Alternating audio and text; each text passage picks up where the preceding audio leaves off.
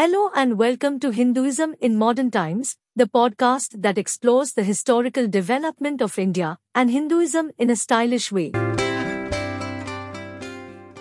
I'm your host, and today we are going to talk about the philosophy and teachings of Swami Vivekananda. Swami Vivekananda was one of the most influential and inspiring figures of modern Hinduism. He was a monk, a scholar, a reformer, a missionary, and a visionary.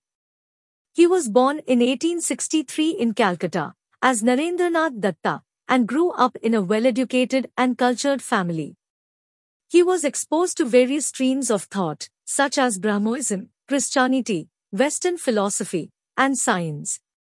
He was also drawn to the spiritual quest and searched for a teacher who could satisfy his thirst for God realization. He found his guru in Ramakrishna, a mystic saint who lived in a temple near Calcutta. Ramakrishna taught him the essence of Vedanta, the ancient philosophy of Hinduism that proclaims the oneness of existence and the divinity of all beings.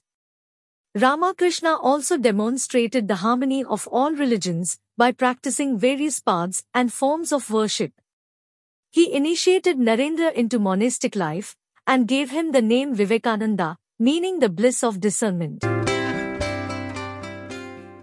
After Ramakrishna's death in 1886, Vivekananda became the leader of his disciples, who formed a monastic order called the Ramakrishna Math. He traveled across India, spreading the message of Vedanta and serving the poor and needy. He also felt a strong urge to go to the West and share the wisdom of Hinduism with the world. He got his opportunity in 1893, when he was invited to represent Hinduism at the World's Parliament of Religions in Chicago.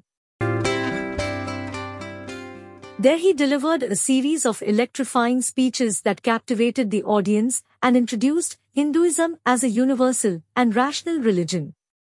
He became an instant celebrity and was invited to lecture in various cities across America and Europe. He also founded the Vedanta Society, which aimed to propagate Vedanta philosophy and practice in the West.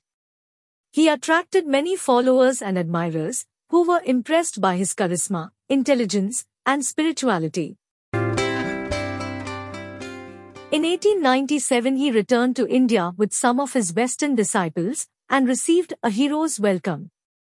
He founded the Ramakrishna Mission, which was an extension of the Ramakrishna Math, but with a broader scope of social service and humanitarian work. He also established several institutions for education, healthcare, women's empowerment, and cultural preservation. He continued to travel and teach throughout India and abroad until his premature death in 1902 at the age of 39. What were the main features of Vivekananda's philosophy and teachings? How did he reinterpret and synthesize various strands of Hindu thought? How did he relate Hinduism to Western ideas and values? How did he inspire millions of people with his vision and message? Let's look at some of the key aspects of his philosophy and teachings. Vedanta. Vivekananda based his philosophy on Vedanta, the non-dualistic school that emphasizes the unity and identity of Brahman, the supreme reality, and Atman, the individual soul. He said that Brahman is not only impersonal and transcendent, but also personal and immanent. He said that Brahman is manifested in various forms and names, such as Ishvara, the personal God, and Shakti, the divine energy. He said that Brahman is also present in every human being as their true self, which is eternal, blissful, and free.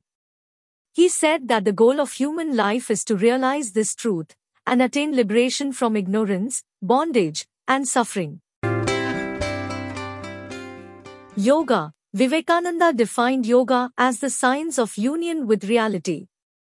He said that there are four main paths or methods of yoga: Karma Yoga, the path of action; Bhakti Yoga, the path of devotion; Raja Yoga, the path of meditation; and Jnana Yoga, the path of knowledge.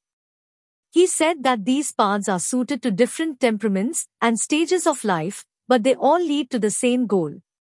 He said that one should practice yoga with sincerity, discipline, and detachment, and overcome all obstacles and distractions. He said that yoga is not only a means to an end, but also an end in itself, as it brings joy, peace, and harmony. Religion. Vivekananda viewed religion as the manifestation of divinity already in man. He said that all religions are true, as they are expressions of the same reality. He said that all religions have three aspects: philosophy, mythology, and ritual. He said that philosophy is the essence of religion, which deals with the eternal principles and truths. He said that mythology is the illustration of religion, which deals with the stories and symbols that convey the philosophy. He said that ritual is the practical application of religion, which deals with the actions and practices that embody the philosophy and mythology. He said that one should respect and appreciate all aspects of religion, but not be bound or limited by them. Society. Vivekananda regarded society as the expression of morality already in man. He said that society is based on two principles: equality and cooperation. He said that equality means that all human beings are equal in essence, as they are all manifestations of Brahman. He said that cooperation means that all human beings should work together for the common good, as they are all parts of one whole. He said that society should be organized according to these principles, and not according to caste, class, or creed. He said that society should promote the welfare and development of all its members, and not exploit or oppress any of them. Nation. Vivekananda envisioned nation as the manifestation of patriotism already in man. He said that patriotism means love for one's country, culture, and people. He said that patriotism is not a narrow or selfish sentiment, but a noble and universal one. He said that patriotism is not a blind or fanatical emotion, but a rational and enlightened one. He said that patriotism is not a violent or aggressive force, but a peaceful and constructive one.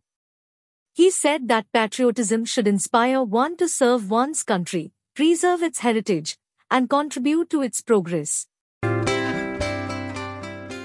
Humanity. Vivekananda conceived humanity as the manifestation of spirituality already in man.